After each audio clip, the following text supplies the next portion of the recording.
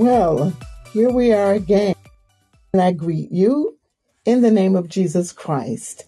My name is Phyllis, and I am the host of this evening's podcast. Wow, what a show.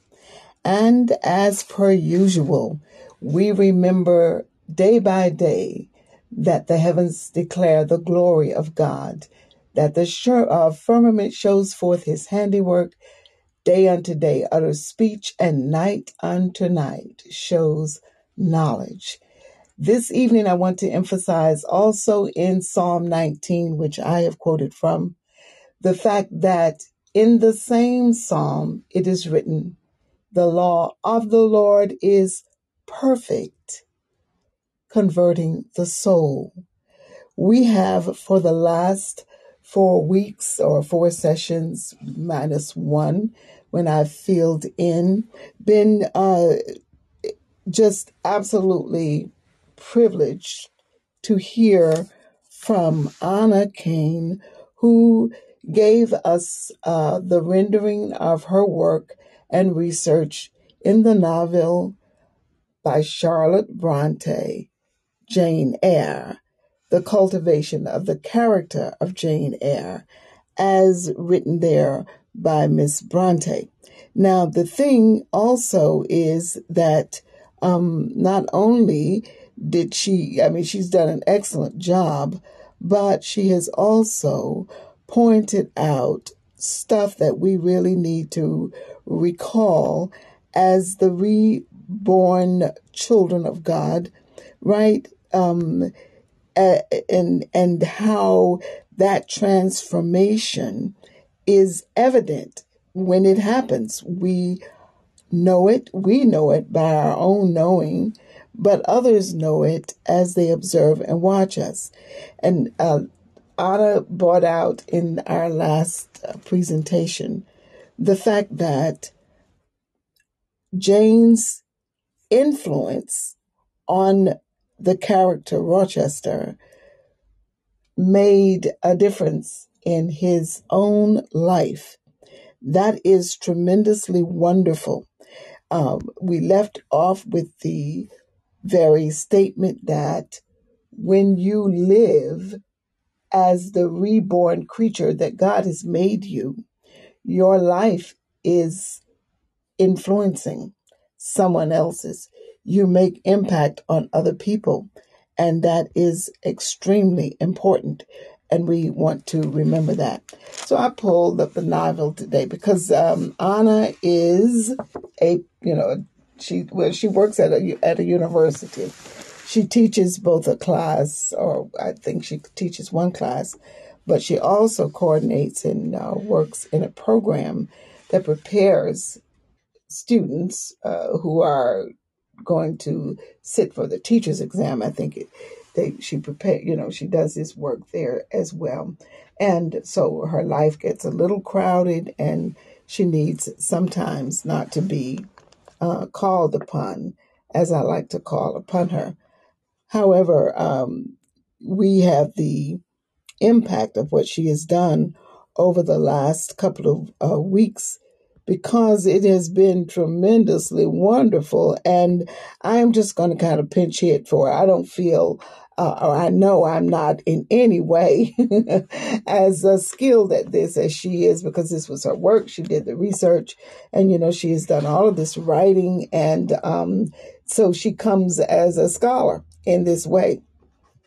And so I am not that scholar, but there were some points that I picked up on, and I would like to really expound upon as well, because they are a part of how we become more acquainted with the Lord and with what we have received through the death, burial, and resurrection of Jesus Christ, and that is salvation. The salvation is amazing.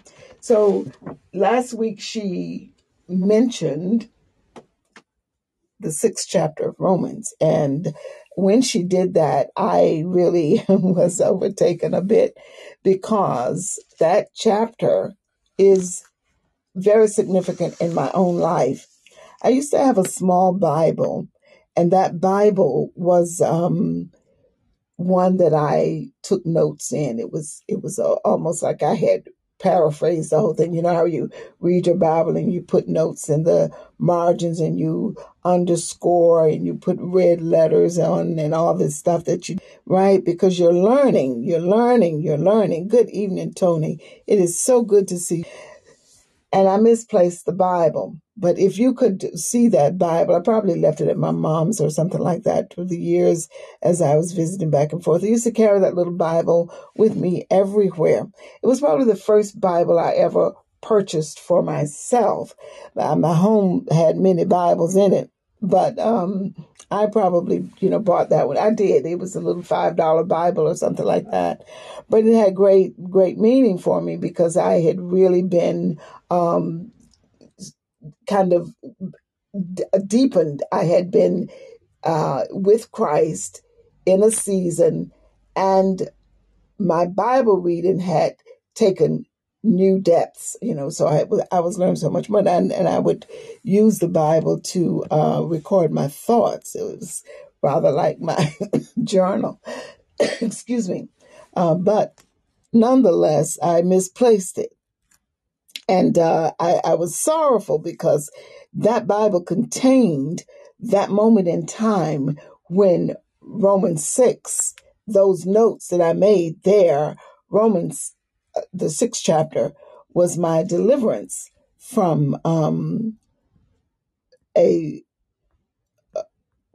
something that I was actually invited to do. I was actually advised to do it by the doctors who were tending me at the time. And as I told you before, I was carrying my third child. And it was the third cesarean that I was going to have. And I was, my children were born during the season when cesareans were not the norm of the day. Many people now elect to have a cesarean section. I don't know why. But anyway, I was told and warned because I could not deliver my children in the normal way that women do. So if it hadn't been for the cesarean, I really would have died because I literally could not deliver a baby in the normal way. So that was my salvation, so to speak. So the doctors who were tending me during that pregnancy had me going to the clinic every 2 weeks. Can you imagine that, going to a clinic every 2 weeks for the duration of a pregnancy? From the third month, when you find out that, that's when you really have to kind of pick up and start going. And then from there, now I'm just going to the doctor all the time.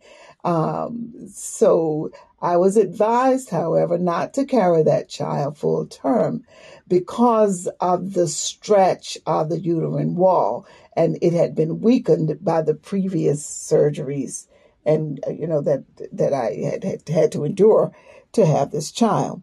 And I've never, I've mentioned it before, but I've never used this as a part of my testimony, and yet it is probably the most glowing aspect of God's transformation in me, right? And it parallels with what Anna was telling us last week about the transformation, how Jane's transformation was progressive. Over time, we see her grow from a child into an adult and having taken real serious look or observation or whatever to become the Christian. So we see her walking into a deeper understanding of her relationship with God. Whereas with Rochester, the man that she eventually marries, his is a little less progressive. In other words, it didn't happen over the course of his lifetime. It happened in a shorter span of time. It happened as a result of a great trauma, both to his physical health and to events that had taken place around his life. She did such a wonderful job last week of giving us the significance of that burned down house and how it represented the old man and everything that he had experienced and done and suffered in that old house. And now he's in a less glamorous existence, abode, where the parties are not there, the glamour is not there, the servants are not there. He's let most of them go, and he himself is in a very deepened and despondency. He's had to consider so much. He's had to become accustomed to a very, very, very different life. Good evening, Shreese. I'm so glad that you're here. Help me out, guys. If you want, please do write, whatever. So she referenced this 6th chapter of Romans. And I went back, of course, and read through it, and I thought I needed, a little background. Romans is an exceptional book to study and to read. It reminds me of the book of Isaiah. And when you read Isaiah as one of the prophetic books, it's just like a constant swirl and ascent toward the magnificence and the glory of God, even though it is a book that prophesies some hard stuff for Israel, but it prophesies the gloriousness of Jesus Christ coming to the earth. And so you just feel with hope and expectation as you read through them. Lots of verses that you'd like to put to memory. Romans is also like that for me when I read through it. And so I decided that I won't try to read through it to make my points tonight, but rather I would just kind of focus in on the 6th chapter. And I don't kind of want to read it because I think it's one of those books that I would love to tackle over the course of a month of reading, or maybe 2 months, because some of the chapters are rather long, and really, really break it open. It is a book that Paul writes to the Roman church, which was filled with the congregation that was multi-ethnic, and they were divided. They were divided because the Jews were there, but there were also Gentiles. And the division had to do with how they were going to, actually create this church. Would it be based in the Jewish law and traditions, or would it be the new thing that the Gentiles had never been a part of the Jewish law? They didn't know of that. They didn't kind of want to be a part of all of that. And I'm just really quickly going through some things that I, learned about it. But so Paul is writing this letter, and it's a sweeping, wonderful, glorious ascent towards the ultimate goal that God has for redeeming a people, and that people becoming the new humanity, the new, as it is, Israel, the ultimate fulfillment of the promise to Abraham that his seed would be what? Greater than more numerous than the stars in the sky, the sands on the shore. God is engrafting and bringing all people into this family, this humanity, this new humanity that he, through Jesus Christ, is making possible. And he will bring you in and raise you up to be like Jesus Christ.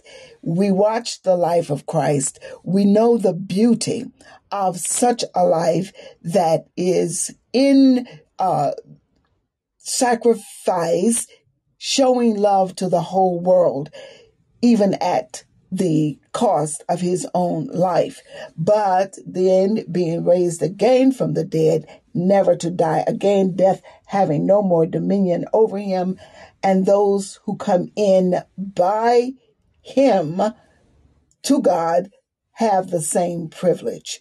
It is a wonderful, high and mighty thought, just that I could be the redeemed of God and enjoy the eternal beauty of, first of all, being free from the burden and the law of sin, and to live forever in his presence and in communion, total communion with others who have a like salvation. So the story of Jane Eyre, I particularly love it because through these characters, we learn so much that is common to the flaws of men, that is common in the salvation and the bringing God, the way God brings us to himself and then raises us up, right? And to the inheritance that comes through Jesus Christ and through the acceptance of salvation in God to eternal life and the benefits, of course, that come with that. So that's kind of what I want to do tonight. Whether I do it well or not is a whole different story, but that is the purpose. And I am simply pinch hitting. I can't wait for Anna to come and wrap it all up. She's going to provide for us a look at the salvation of Rochester and how through his sufferings he was established in God, and then what befalls you when you do it God's way, right? So I'm going to read some of Romans 6, and when the Lord stops me, I'll stop. But good evening, Teeny. Good evening, Light Touch. Oh, wow. Thank you, guys. Write your thoughts. Every one of you, please write your thoughts. Remember, Anna touched on these themes that are in this book. And the first one was rejection. I really wanted to do that one, and maybe in the future I will, because rejection, again, is one of those experiences that I know personally, but through the lives of people, finally, when you come to Christ, you may experience rejection from the world. You may experience rejection within your own family. You may experience rejection from a spouse or a child or a loved one because you become so very different. And your mindset and your way of living really is drastically changed. So she talked about rejection. She also mentioned the theme of temptation, and she gave us two viewpoints of that. One from the point of view of the fulfilling a desire within the flesh, the lustful desire. The other was fulfilling what looked like a godly desire, but out of the will of God, which I find absolutely fascinating. As we are members of churches, and you may have, sat in a pew and heard some things that sounded very noble and lofty, but not quite what you think the Lord would have you do. And yet you may have been greatly encouraged to do it. And when we do those things that are outside of God's will and his call, you're really outside of God's will. And it doesn't matter how noble and lofty and wonderful sounding it is not for you or for me if God has not ordained it to be the good works that we do in him. Right. So she told us about those two temptations, and then she added to this a theme of salvation. And it was just what she did there is wonderful. I want to add to this salvation theme love. And I don't do a good job of it. Every time I talk about love, I feel very inadequate. And I know that I've missed a whole lot, but I'm going to try to fill it in. However, I'm not going to talk about love as we read it in Corinthians. Love just doesn't do any, that beautiful love is, it doesn't vaunt itself, and, it's not proud, and it doesn't do all that. That's not the love, which that is the ultimate love. I mean, that's what love is, right? But I'm going to talk about it from the point of view of what happens when we are transformed in Christ, how we see the many ways that we ourselves have been unloving and have used our own sights and wants and desires to bring people and manipulate them into being who we want them to be, or being in relationship with us in the way that we want them to be in relationship with us, or seeking out the satisfaction of our own, earthly desires. So we call it, of course, the flesh. How we fulfill the lust of our minds and our desires when we are in an unregenerated state.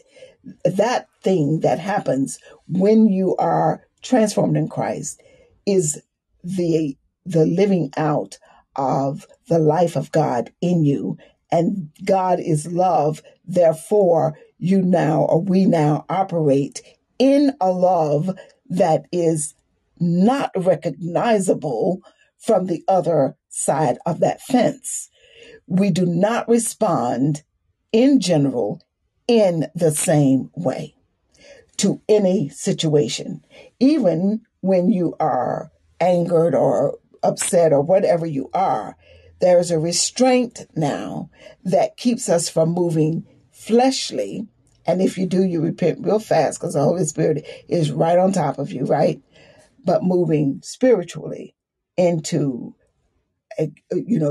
a sacrifice. It is a sacrifice in yourself, but it's not one that feels like you are sacrificing. You don't kind of, have this sense that, oh my, I have to give it. It's not burdensome. That is the love that I am talking about. When Anna talked about Rochester, once he saw Jane again, he ends up telling her how sorry he was to offer her that, lust-filled solution to them not being able to be married because he was already married. And Jane then moving away, but when she comes back, he says, love is far more superior to everything. We are all here because of the love of God through Jesus Christ. And that is precisely real. And what does happen to this man? The man, once his transformation has come upon him and he sees Jane again, he's so grateful, he really is. But he repents to Jane that he was sorry that he had offered her that temporary solution, that lust-filled solution. Let's just go off and live together, even as brother and sister, with all that temptation. That's what he was saying to her. And we can't marry because I am married already, but we could do this other thing. We can leave this place. We can go to, I think he had a villa in Greece or something like that. And he wanted her to come and live with him, right? She would not do that. But when she returns, he admits that had she taken that offer, he would have injured her. Now, I want you to listen to the men out there. Men, love moves your heart. So when you find a woman that you are wanting to, is your reach to her? How do you invite her into a relationship that does not injure her, right? I was thinking on this for some reason over the last few days, and I didn't know Anna wasn't coming, but it was on my mind how few men really love a woman because they will offer the woman an entry into a relationship through the lust of the flesh. And women don't really love themselves or the man enough to understand that that is not a pure relationship. The purity of that relationship is lost because we are not fulfilling what love is, which God is love.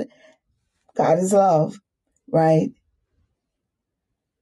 And he who loveth not knoweth not God, for God is love. That's what's written in the book of John, not the gospel. It was 1st, 2nd, or 3rd John, right? I don't know which one. But so we don't or have no understanding. But through these characters, we see what the purity of love brings forth. Okay, so Jane rejects it. She totally rejects it. She leaves, right? And it's only by the supernatural hearing, I think maybe 2 years later or something, that she returns. At which point, now the man is free, and he repents. Also, he is repented before she get there. He repents then to her and asks her now to marry him. And she can marry in the purity that she had when she met him. And he can accept her, having himself now repented of his state before, the former state. God now is, when we come to him, he cleanses us from all unrighteousness. And so now they are both pure before God. And the communion, that union of oneness, is truly formed, and the story ends beautifully. The story ends beautifully. And I won't tell you the end because you might just want to read the book or watch the films. I don't want to do that. But that brings me now to the 6th chapter of Romans, and I'm going to read it. And I'm asking as I read, Father, in the name of Jesus Christ, Lord, I am not prepared to interpret this tonight except in myself what I know you have done. That's the best that I can give this evening or ever, really. My relationship with you has everything to do with what I can share with others. But I ask you to go beyond my, what is stammering tongue here. Go beyond my disconnected thoughts. Go beyond my inadequacy. Go beyond my, failing memory. Go beyond all the flaws here, that when I read your perfect anointed word, those who hear will also hear the Spirit and the revealing of what you want each of us to take tonight. I thank you, Lord, because I know you can do it. I know it is also your will that we understand your word. And so I thank you right now for the outcome in the name of Jesus Christ. Amen. It is also, I want to preface this by saying that I did not come. I am not a person to condemn anyone. There is no accusation. But as we look into God's word, as we ourselves are being purified, justified, we want to see his way and his truth. And we want to be grateful for the cleansing of our lives through repentance and salvation. And we want to be able to live the rest of our lives in the knowing that he's revealed, and to share to others as we go. So, chapter 6 says, "What shall we say then? Shall we continue in sin that grace may abound? God forbid."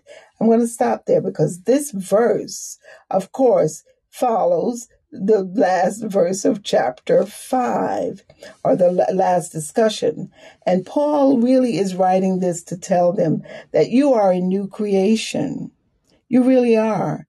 And through the death, burial in Jesus Christ, you now are empowered to live free from sin, though you are in the grace of God. You have been saved by grace. And he's explained everything that has taken place in Adam and how all have died. And he has established who Jesus Christ is from the first verse of the first chapter. So it's a soothing and a beauty that he brings us to understand. Also bringing us to understand that if we are transformed, if we are the new creation, if we are the new humanity, and now through the death of or the life of Christ, we now are different. We're not the old people. He is going to check us so that we don't get it, as the kids say, twisted. This liberty that you've gotten, this grace that you have received is not to be misused, right? So he says, shall we continue in sin? That grace may abound, because grace is here. Grace is on you and grace is on me. But where I know to do right, I must do right. I must let right work in me. And then I will not choose the other way. So he says, God forbid you don't continue in sin. How shall we that are dead to sin live any longer therein? Because he's now said that I reckon myself to be dead, right? In that I died with Christ, and alive I live in Christ, right? And Christ made no mistakes like these things that we can make mistakes in choosing. Know you not that so many of us, as were baptized into Jesus Christ, were baptized into his death? You see? Therefore, we are buried with him by baptism into death, that like as Christ was raised up from the dead by the glory of the Father, even so we also should walk in newness of life. So you died in him. You died. But then you were raised in him as well. But now the raising, that new life that you've gotten, that's new. That's different. That's not what it was. So he is informing us of the change. He's making us aware that something very profound, something very mysterious has taken place. And if you know it, you might submit yourself to it. For if we have been planted together in the likeness of his death, we shall also in the likeness be also in the likeness of his resurrection, knowing this, that our old man is crucified with him, that the body of sin might be destroyed, that henceforth we should not serve sin. He's made the case that because in Adam all died because Adam chose sin, that nature was on every child born thereafter, because that is the original human being. That is the first through whom we have our birth, our nature is coming from that. He says now, though, that we should not serve sin anymore. Before rebirth, we're serving sin, totally serving sin. But in rebirth, in salvation, we are empowered to serve sin no more. For he that is dead is free from sin. Now, if we be dead with Christ, we believe that we shall also live with him, knowing that Christ, being raised from the dead, dies no more. Death has no more dominion over him, no more power over you, nor me. For in that he died unto sin one time, but in that he liveth unto God. Likewise, reckon ye also yourselves to be dead indeed unto sin, but alive unto God through Jesus Christ our Lord. Let not sin therefore reign in your mortal body, that you should obey it in the lust thereof. Now, I told you before, and I'm glad I learned it myself, To lust is not just, that's not just a sin of intimacy. It isn't just sexual. The lust of the flesh is so much more than that. The lust of the eye makes it even more. It's so compounded, right? And the pride of life. These are the components that make up this body of death in which we live, and that thing called sin that we serve. Because we are that, what my old pastor's wife used to say, we look like we've been hit with a Mack truck. We're that smashed up. We're that ill. We are that wrong. We are in conformity to that which is at enmity with God. So we're being told, don't let sin therefore reign in your mortal body. And as we watched Jane in the, in Anna's expose, or if you've seen the film or if you've read the book, she battles to not yield to that temptation, which would have caused her once again to serve sin. And she cries out, I will cut off my right hand. If your right hand offends you, so saith Jesus Christ, cut it off. It's better to be maimed in this life than to lose eternal life, right? We do not serve sin anymore. And he says, reckon yourself to be dead to sin. That reckoning is, I'm dead. I'm not, I'm alive in Christ, but I'm dead to that former thing that had me entrapped. Neither, he says in verse 13, yield your members as instruments of unrighteousness unto sin, but yield yourself unto God as those that are alive from the dead, and your members as instruments of righteousness unto God. Now that is a practice. Yield yourself as an instrument, right?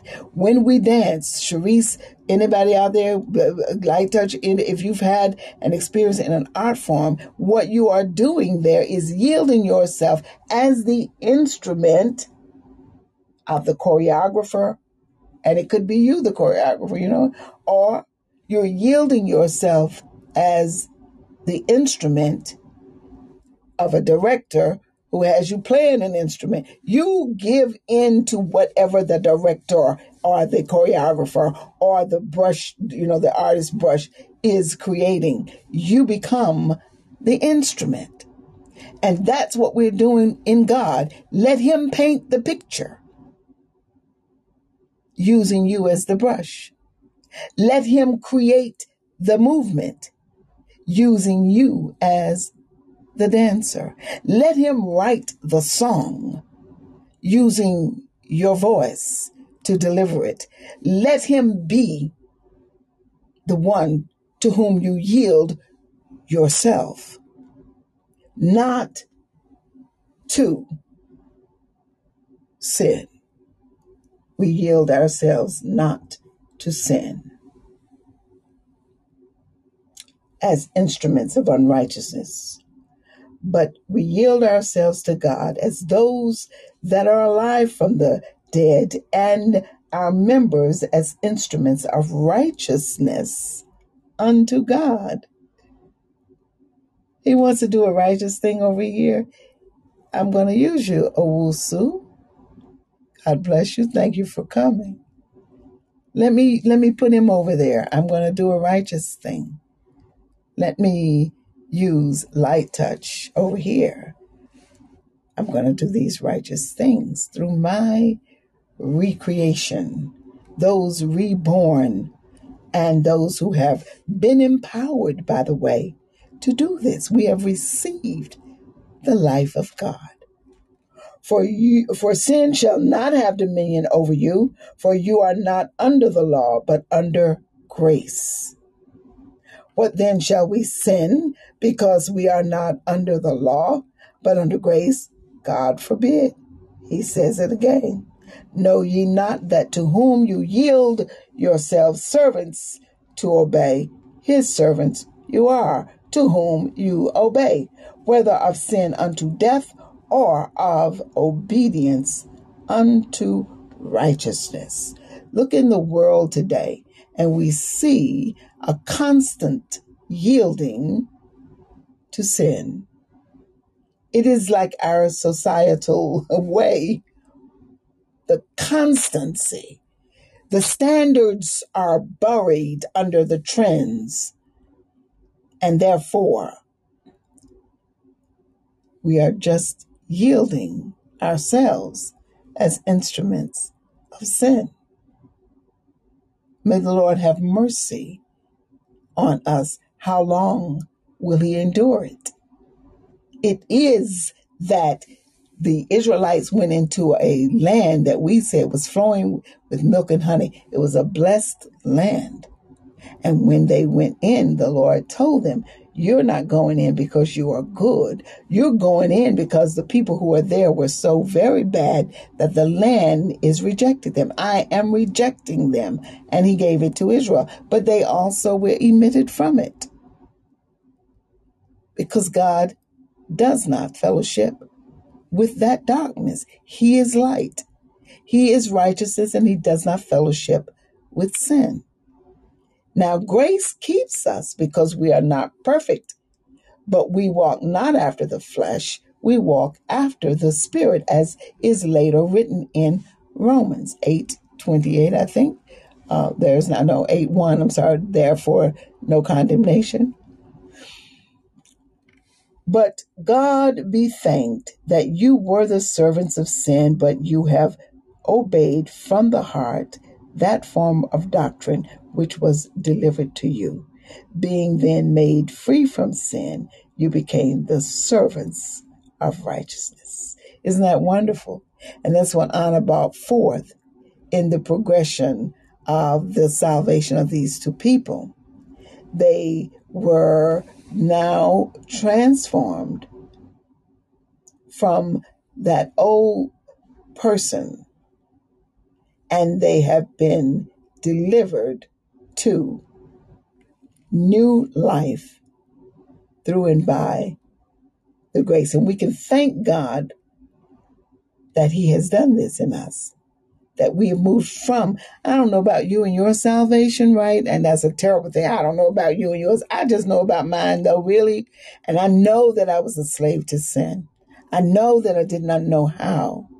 And let me tell you, when I was going through this, I was in Christ Jesus. I have a person in my family who will attest to the fact that I went to church almost every Sunday. I never missed church. It was almost like a clock in me. I could have been up very late and still got up to go to church. And yet I was enslaved until God took over. And by his mercy, through and by the mercy of God, in my desperation, he drew me into himself. That's grace. That was grace, because I didn't know what I was doing, but God knew what he needed to do to heal me and to deliver me. Being then made free from sin, you became the servants of righteousness. I speak after the manner of men because of the infirmity of your flesh. For as you have yielded your members servants to uncleanness and to iniquity unto iniquity, even so now yield your members servants to righteousness unto holiness. See, it becomes like almost simplistic, right? And I tell people, I used to, when I was still moving, in worship, and I worked with a group of people, or anything I was doing, whether it was me moving or, just talking to a group or whatever, I would say, I will never not give God at least as much as I gave the world when I was out there trying to do what I was trying to do. I shall always give him my best if I can. Because when I was a slave to that world, I gave it my best, as best I could. Trooping around and playing on the little instrument and going, late nights, almost flunking out of school to do a performance at some place. It was crazy. It is what we will do for the trinkets of the world, and then come to God and think that we just can be as slack as we want to be. And maybe you can, I don't know. But that was my, what is it? My declaration to myself. I will always, as best I can, give him my all. Thank you, Sharice. He deserves it, right? For what he's done, just what we read already. In that I was a slave to sin, by his grace he brought me out and made me a slave to righteousness. Righteousness is such a wonderful, freeing, beautiful, life-giving experience. You're just so grateful. I am, to be free and to not have to live under the slavery, the entrapment of the constancy of sin. For in verse 20, when you were the servants of sin, you were free from righteousness. You had no righteousness in you. I don't care how good you thought you were. No righteousness when you're the slave to sin. What fruit had you then in those things whereof you are now ashamed? That's what sin does. It makes you ashamed. It made me ashamed, so much so that there was a time when I wanted to die from the shame of it all. Shame, guilt, just balled up in it, not knowing how to unravel all that you put around yourself that brings these horrible feelings to you. For the end of those things is death, see? And that's how Satan will indeed, as the young people say, hook you up. Because it looks good from the beginning. It feels good in the beginning. But it ends up an entrapment. It ends up with a consequence that we do not want to live out. May God be praised. But now being made free from sin and become servants of God, you have your fruit unto holiness. And the end is everlasting life. And then Jesus said that I came that you may have life and have that more abundantly. Okay, so life now while you're walking, living. Life now, but the abundance of it. Many people say that has to do with prosperity. I say that has to do with eternity. An abundance of life. Freedom from the enslavement to sin. Freedom from the sense of guilt and shame. Freedom from being unable to break that thing over you that you can't sometimes even know what it is.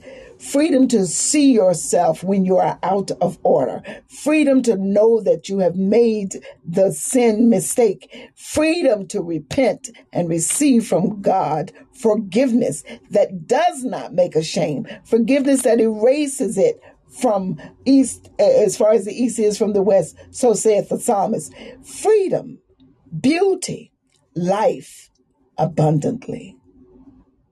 The hope that tells me that I shall one day live in a world that is purified, where there is no sin, no sorrow, no death, no sickness, no tensions, no conflicts, no destruction, but joy everlasting in the presence of Almighty God. For the wages of sin is death, as God so pronounced it in the beginning there in the garden. But the gift of God is eternal life through Jesus Christ our Lord. And that is what is so beautifully portrayed in the story of Jane Eyre, this novel by Charlotte Bronte. As we watch Jane from childhood endure rejection, and mistreatment, and being unloved by those who should have loved her. And watch Jane move into a state of what she never thought she would have to live as, one of the common people, out of the environment where there was plenty and affluence. Just a lowly person. Oh God, make it so. Make us able, even joyous, even happy, to be counted as the lowly. For you came for those who were able to recognize their need, which puts us all on the same ground with our noses in the dust. We are none of us better than the other because of birth or money or status or any of that. We are needy people who need healing, each and every one, for the Bible says, no, not one sought the Lord. We did not go after him. That's not what we were looking for. And it was not our fault. We're born in sin, shaped in an iniquity that we cannot undo. It is by the hand of Almighty God. And so we watched Jane become, over the years of her life, through the influence of those who knew him, those who were kind, those who, in their sufferings, passed on out of life. Her good friend died, right? As Jane is being formed by the hand of God. And then Jane's beautiful reborn self, that commitment that she walked in, influences a man who was very needy. He found in her an equal companion, someone with whom he could share, talk, laugh, be, someone who made him want to be alive and better than he was, to live free of the burden that he was bearing. And when he reached for it in a wrong way, Jane's strength gave way for God to reshape and recreate the man through even more suffering. We should not run from our sufferings, because it is there that it is written in the book of Peter, after you've suffered a while, you will be established, right? Strengthened.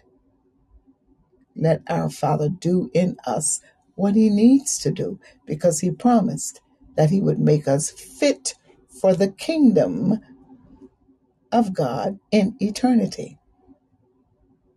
It is written, he who has begun a good work in you will complete it until the day of Jesus Christ.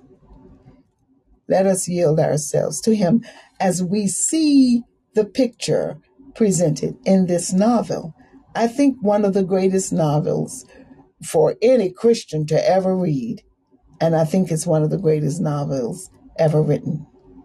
And remember, great things in this world are touted when they trend in with whatever is going on, right? Sometimes. But this novel holds fast to the principles and the rigor of Christian life, a reborn life, a life that is given over in submission to God. And it is beautiful when you look at it. And the outcome was exactly what Jane and Rochester were looking for. That's all I can say tonight about this lovely novel. That is what I bring forth. That is my offering.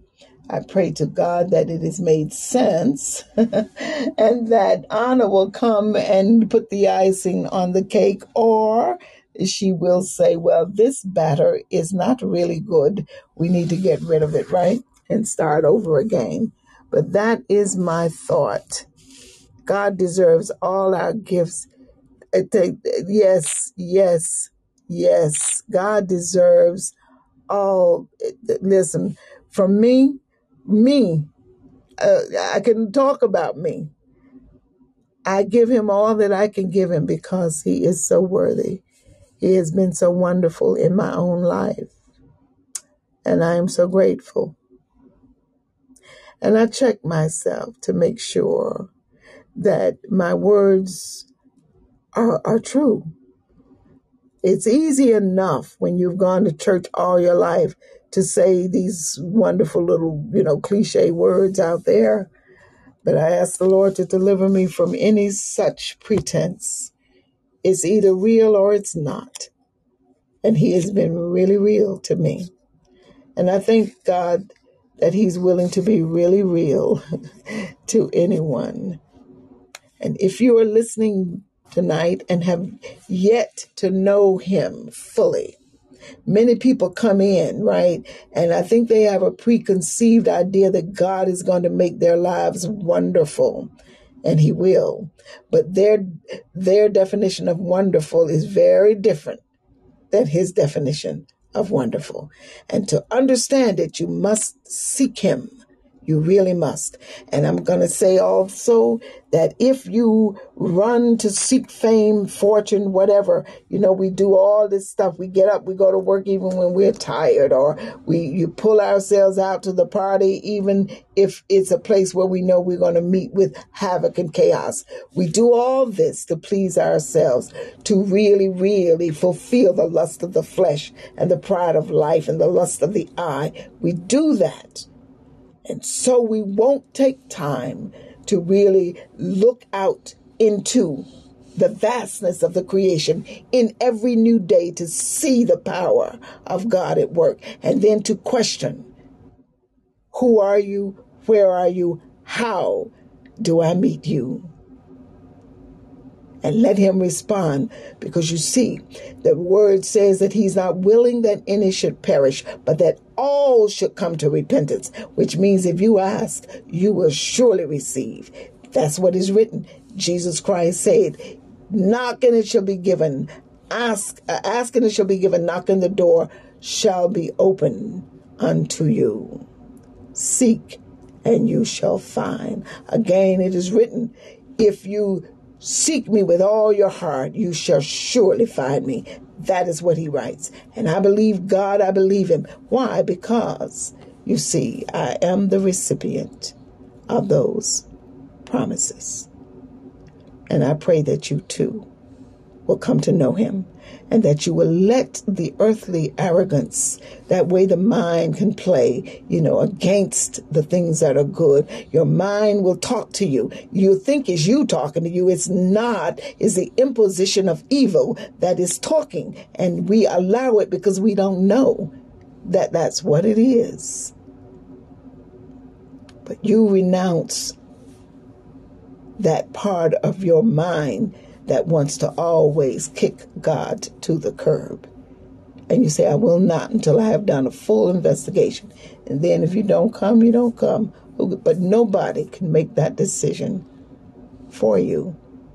We who have already made that decision simply are the witnesses of the truth that is written and recorded here.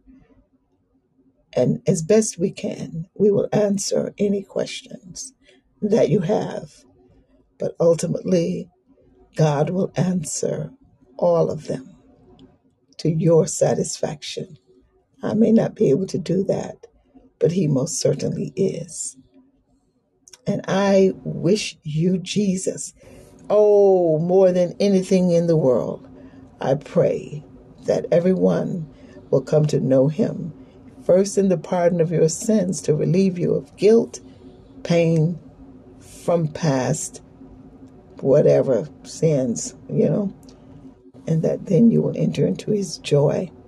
And like Jane, like Rochester, progress towards the salvation that he has wrought through Jesus Christ, his death for your sins and your redemption, his burial to prove his death, and to go down, the word says, to preach to others, those sinners, I guess, who were gone before. I don't know. That's deep for me. and then to conquer death by being raised again by the power of God for eternal life, to be also a gift that we receive. Oh, for me, the table beautifully set by God, as always, and God's mercy is on those of us who were not as obedient as the character. I'm the girl, you're thankful. I'm thankful. I'm thankful. I'm really thankful. Thank you, Jesus. And that's what we see when we read Jane Eyre. We see how it could have been, right? But for, Jane went through her stuff too. She really did have to also learn. But there is now, therefore, no condemnation to them who walk not after the flesh, but after the Spirit. And when we come to him, that's what we're doing. And isn't it also good to know that he remembers those sins no more? He says, as far as the east is from the west, so far hath God separated your sins from himself. It's gone for God. Every day new, right? Every day. Hallelujah. Hallelujah. Most wonderful. I love Walter Hawkins' song. I'm not a heavy gospel listener, but that song, every time I hear it, I'm grateful. What a wonderful thing he has done. What a wonderful, wonderful thing he has done and will do for anyone who asks. He will do it. He will do it. May he be praised. Once again, the table has been just beautifully filled with those things that are just nourishing to the body, right? Nourishing to the spirit. I do beg your forgiveness. Nourishing to the body. Delectable, set and prepared by God and God alone. And we come to the table and he feeds us. We're so grateful. Father, in Jesus' name, thank you so much for pulling it all together in me, for me, and that you did a great thing for the listeners. I do pray and give you thanks in the name of Jesus Christ.